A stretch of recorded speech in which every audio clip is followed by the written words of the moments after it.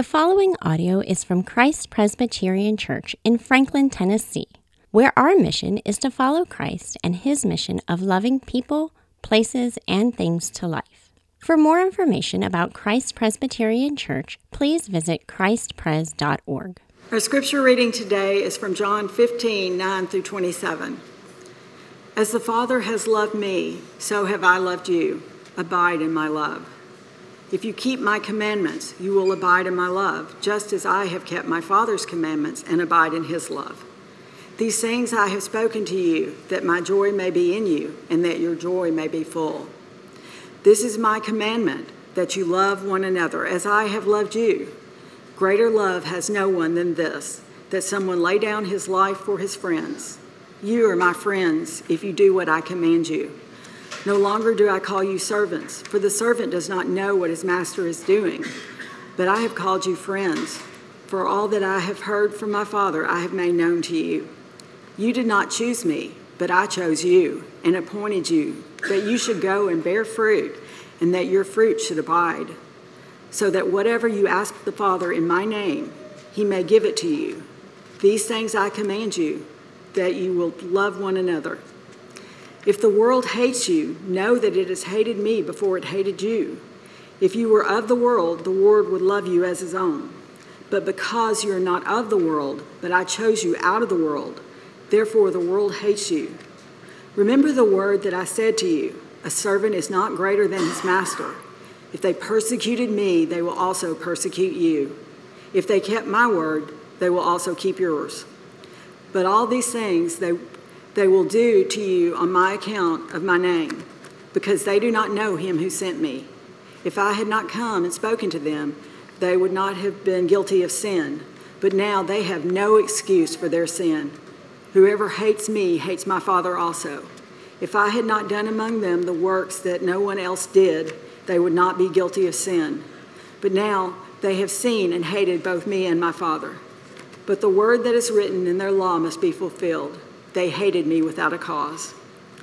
But when the Helper comes, whom I will send you from the Father, the Spirit of truth, who proceeds from the Father, he will bear witness about me, and you also will bear witness, because you have been with me from the beginning. This is the word of the Lord. Thank you, Mary Linda, for reading that passage for us, guiding us through that. If we haven't met, my name's Russ, Ramsey. I'm the pastor here at Christ Pres Cool Springs. In this text, these sermons from the Last Supper, studies from the upper room, one of the things that's happening is in John's gospel, we're reading all these things that Jesus is saying. And so here in this passage, he kind of neatly divides into two halves, a section on love and a section on hate. And we're going to kind of focus on those two things. But what's important for us to remember is that this is all part of a monologue that Jesus is giving to his disciples as a way of preparing them for what's about to happen. So this isn't just Jesus kind of giving like pithy statements of wisdom, throwing things out there for his disciples to take hold of and remember. He's preparing them for something, and it's all connected. And so he's been talking about how he's going to be with them, how he's going to send his Spirit, how they're going to need to love each other and be united to one another because the bottom's about to fall out. But it's not just that the bottom's about to fall out. It's that he is in the process of establishing the church on earth. And so he's preparing his disciples for that. And so in the spirit of all these things being connected, I wanted to open in kind of an unusual way in this message by talking a little bit about what's been happening with the church's attendance and giving in the last few months. Because it relates, and you'll see how it relates here in a minute. So back when this fiscal year started, our church is on a fiscal year, Christ Pres as a whole, so all three of our locations, is a fiscal year that starts, it goes from July through June.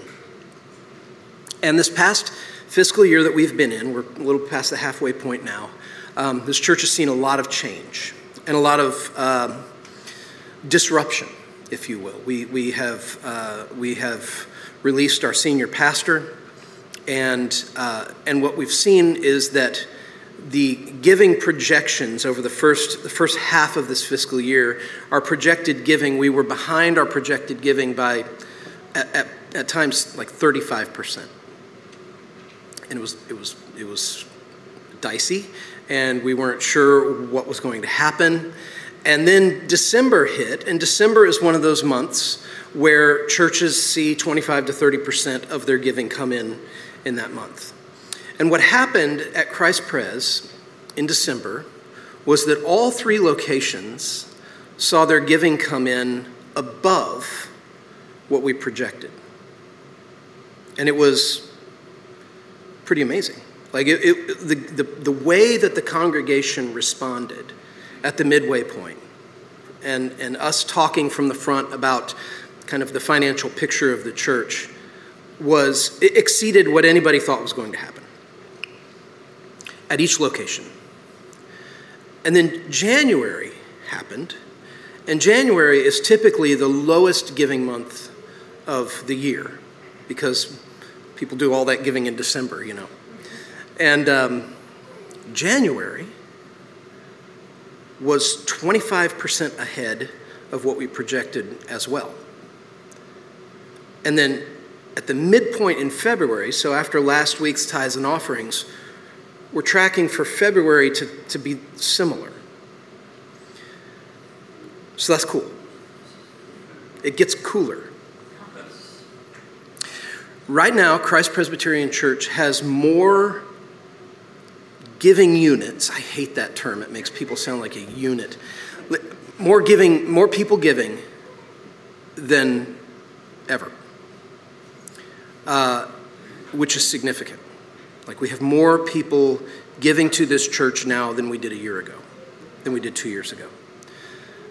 What that tells me is that the people at Christ Presbyterian Church are owning their church. Here's another detail that I find to be just beautiful, is a church our size, made up of 3 locations with, probably, 3,000 or 4,000 people that would consider this to be their church home spread between the 3 campuses, is a church that will see its budget impacted by significant one-time gifts. So it happens from time to time that the church will see a 6-figure gift given to the church, sometimes more. The large gifts that have been given to Christ Pres this year have been smaller than large gifts given in the past. But our giving is up. And what that tells me is that that's a very healthy thing, because it means that this church is not riding on the generosity of 1 or 2 people, but it is the people of the church giving. And that is a beautiful thing to be seeing right now. From my perspective as a pastor here who trusts in the Lord to provide all the things that we need. And the reason it matters to me is because it can be easy for a church that goes through a season of transition and upheaval and disruption, whatever you want to call it, to say to the congregation, here's what we need. We need more giving. We need more people to volunteer and serve. We need more people to, fill these buckets, check these boxes. But that mentality lacks a certain elegance. It lacks a certain grace, because really what we need, what the church needs, what any church needs, is for the people of the church to say, this is my church. This is my church, and I'm a part of it, and it's a part of me, and I'm part of the body. And when that's happening, all those other things kind of take care of themselves. And we're seeing that happening. And so I wanted to start with that, because it actually ties into what Jesus is saying in this passage. And what he's saying in this passage is he's saying to his disciples, you're about to found the church. And it's going to get wild. And there's going to be a lot of things that are going to happen that you, as you understand things right now, are not prepared for. And so I'm giving you these words so that you'll be able to navigate what matters and what doesn't matter. And so he opens this section with this continuation of last week's text in which Jesus is telling his disciples, I will abide with you and you will abide with me and I will abide in you. And we will be in a relationship with him in such a way that it'll be a never separate union with him, that he will always be with us and in us. And in this passage, it opens by tying it once again to obedience and joy, that his presence and our obedience to him and joy are all connected. And it makes sense. It's such a simple lesson and so hard for us to get our minds around sometimes. And the lesson is this: obedience is a response. It's a response to love. And the law of Jesus, the law that he gives us, that he calls us to obey, he tells you, is a law that leads you to joy. So we obey in response to his love. We obey because the law that he gives us is the path to joy that our hearts long for. His law isn't given to suffocate us. It's not given to lead us to a miserable existence. It's given to lead us into the joy of a right way of relating to him and moving through this world. That's why he gives us, he says, this is how you should live. And then he tells us that it brings him joy when we obey. And there's a joy that he wants us to know because we obey, that comes from abiding with him. We're abiding with him and we're cooperating. And all of this talk of abiding and joy and obedience in this passage, he ties to love. He said it's part of the experience and expression of divine love at work in our lives. And so I want to just very briefly talk about these two concepts here in this passage. First, we're going to talk about love, then we're going to talk about hate. And then we're going to talk about what this church really needs from its congregation. So this passage has one of my favorite things that Jesus is recorded, one of my favorite things recorded that Jesus ever said. I have favorite things he said. And one of them is this, because I find myself turning it over like it's a jewel. He says, greater love has no man than this, that he lay down his life for his friends. I love that statement because it carries so much freight. It's fascinating, and it gets me because there's a twofold application to what he's saying here. The first thing he's saying is he's saying that his sacrifice on our behalf, which is about to happen right in front of his disciples, is the supreme expression of his love. If we ever wonder if Jesus loves us, he's saying you need look no further than the testimony of the cross. There is no greater love than to lay down your life for your friends. Which brings us to the second application, and it's the one that really blows my mind. And it's the part that we have to believe if we're ever going to believe that the cross was his supreme expression of love. And it's this: in saying this, he calls us his friends. Jesus calls us his friends. That's pretty great. Like he's saying, and then he doubles down and triples down in this passage in terms of establishing, I mean what I'm saying to you. I consider you my friends. It's not just that he laid down his life for us. It's that he called us his friends in the process. What is a friend? A friend is a person who knows you and loves you and somehow does both at the same time, right? Our relationship with Jesus, he's telling us here, is of a personal nature. It's intimate. It's deep. It's warm. It's comfortable to him in the way that you're comfortable with friends. It's comfortable to him. It's filled with a deep knowing. He knows us.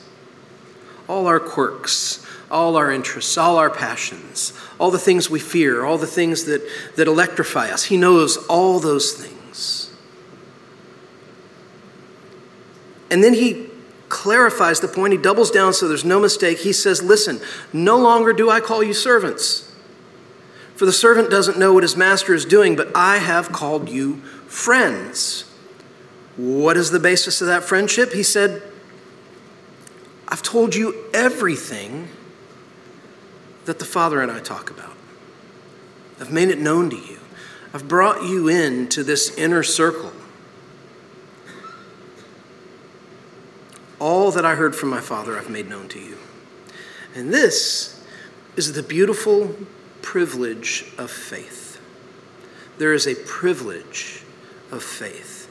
And it's this, that we get to know the will and the word of God. What a great privilege. We get to know the will and the word of God, and we get to know it from God's only Son, who happens to love us enough to call us his friends.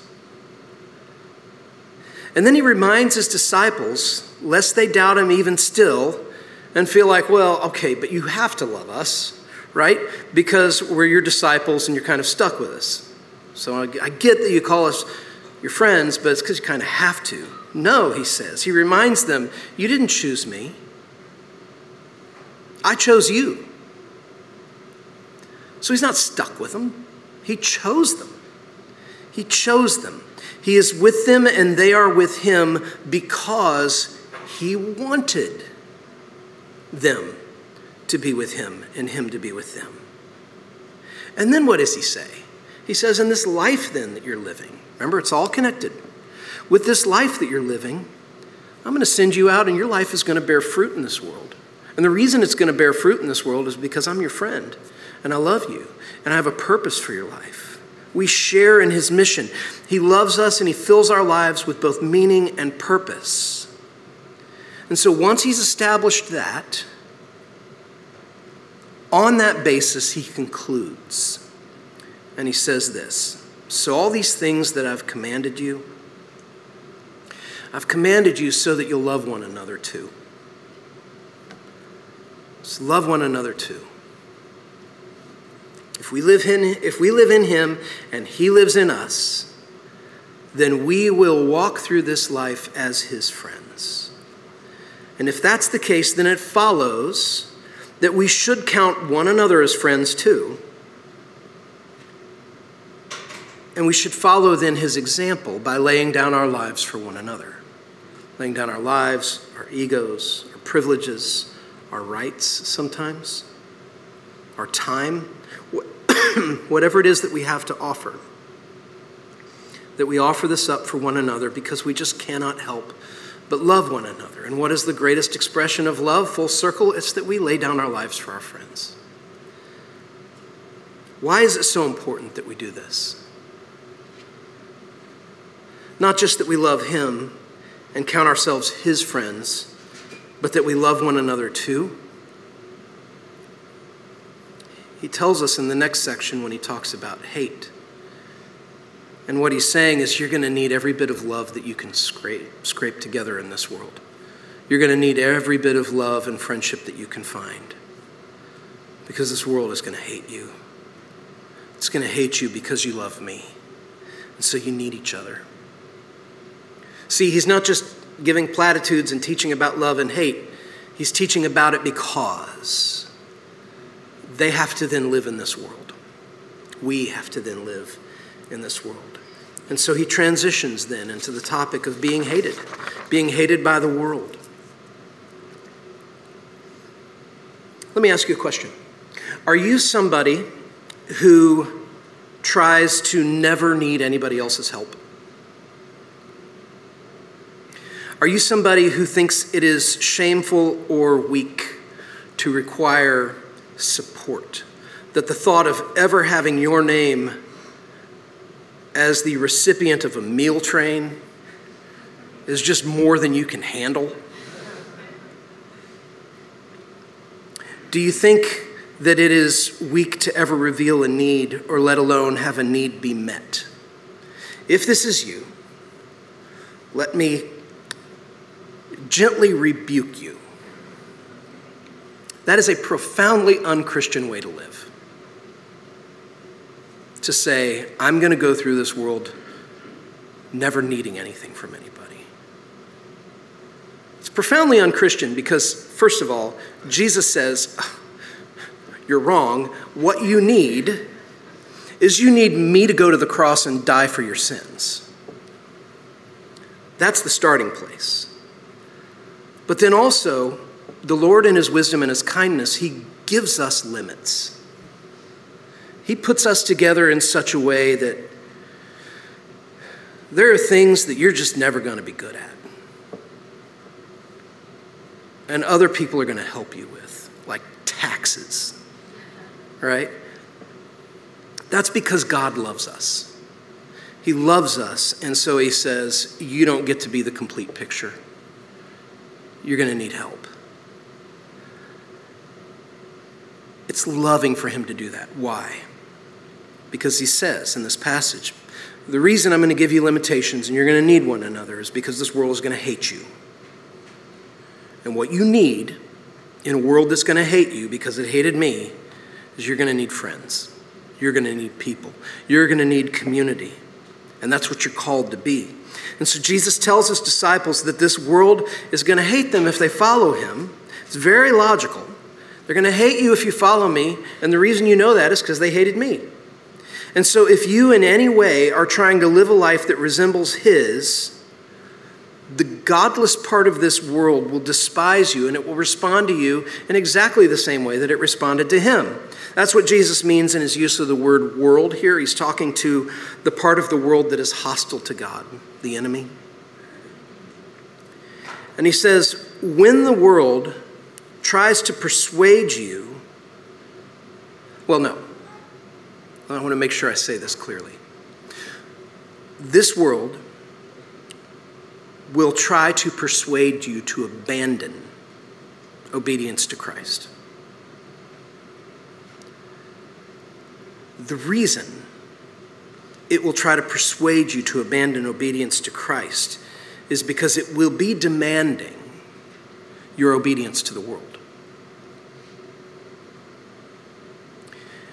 And it's a world that hates Jesus. And we can't give our allegiance to both. And only one of those loves us. But Jesus says to his disciples, you don't belong to that world. You don't belong to that world. And so here again, look at the twofold application of what he's saying here. The first thing he's saying is he's saying that the godless world that demands your allegiance doesn't love you, doesn't care about you in any way. It hates you.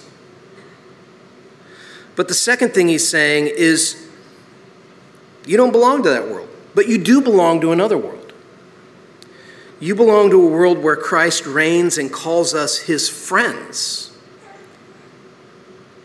And he's saying, live wholeheartedly in that world, even in this life, where you are forever loved. Notice how binary Jesus is here when it comes to loving him. He says there are really only two categories. We either love him or we hate him. And we may say, well, that's kind of harsh, right? I mean, I can love him and I can also love the world and we can be cool and compromise. And no, what he's saying is, listen, to love him is to receive him as he is, to receive him for who he is. To hate him is to deny who he is. It's to deny his lordship over all things. It's to call him a liar in favor of your own preferences. And that's the allegiance that this world demands of us, is you be the center of your universe rather than Christ. And what this world will try to do to get you, well, let me ask you this question. What will this world try to do, try to get you to do if you're willing to deny who Jesus is? It will try to get you to deny who you are too. This is our moment right now. This is our cultural moment. As we live in a world that is insisting that you deny who you are too. How does it do it? It's very insidious. It's you hate yourself by denying that you come from somewhere. You hate yourself by denying that you have a maker, that you have an identity, that you have a specific way that you were made by God himself, as he says in Psalm 139. And then the world will insist, okay, now, you have no identity. You don't come from anywhere. You have a blank slate, and you are responsible now to make up who you are. And so the world insists that you come up with a narrative for who you are that has no foundation other than the one that you dream up.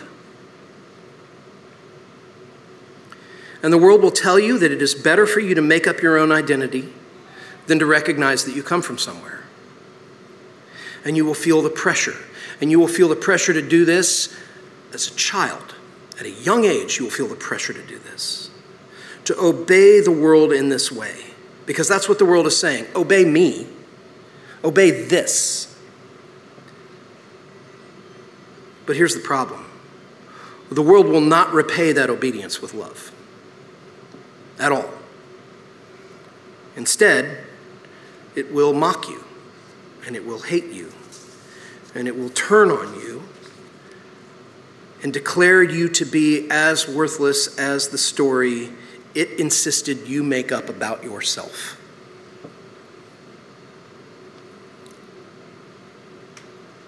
Does that feeling gross? That's hate. And it's a dirty trick. It's a trick of the devil.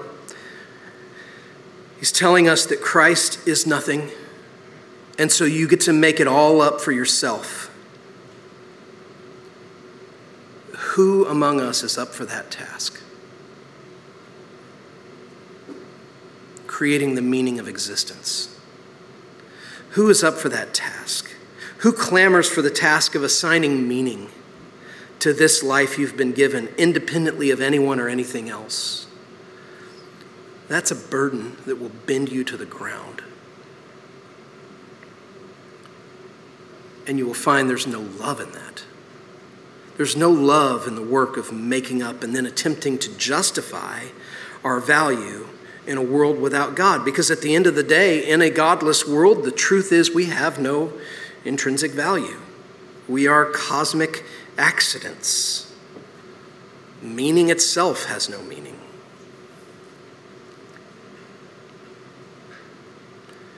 And Jesus is saying it's one or the other. And what he offers us is the greatest expression of love that a person can offer to a friend. Himself. His life.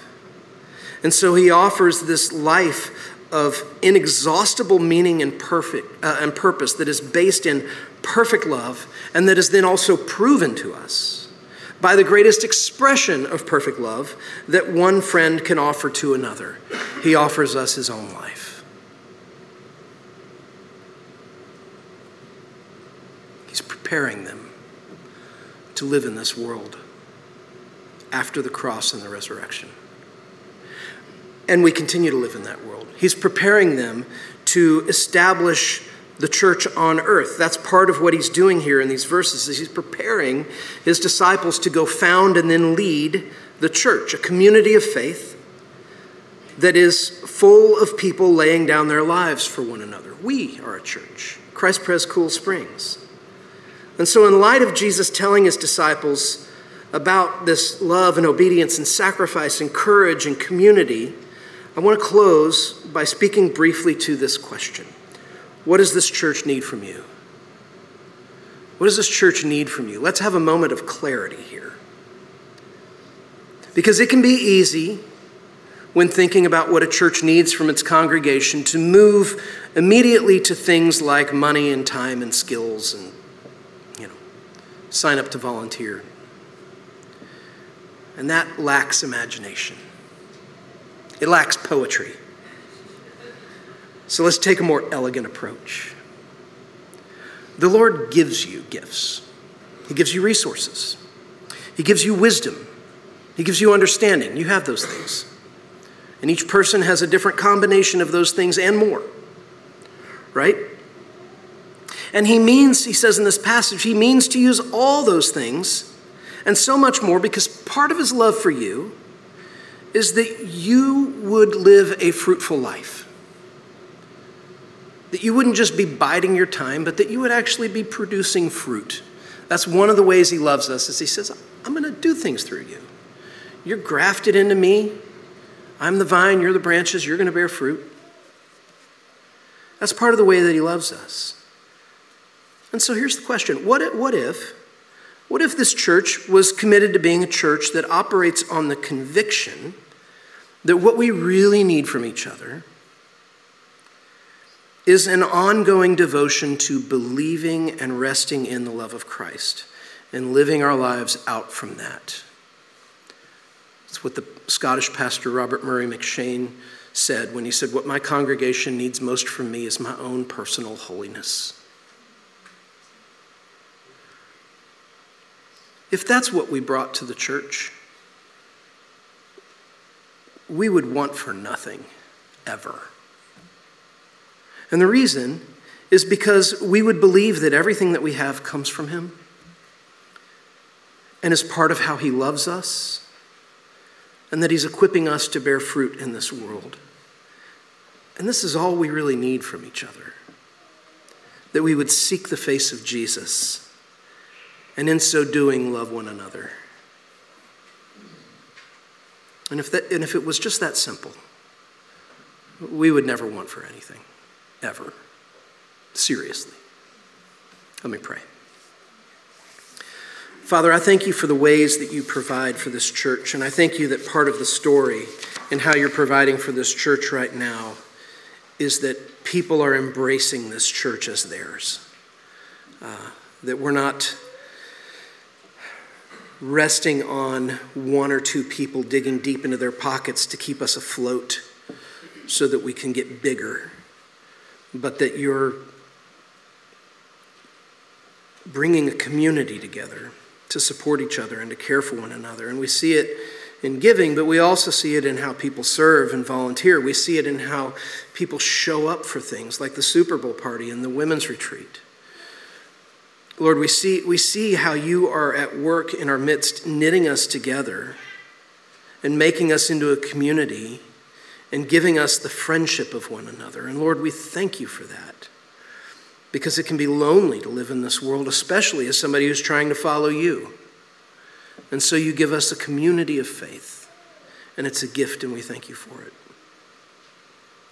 Father, help us to learn what it means to live in response to your love and to love you and to love one another.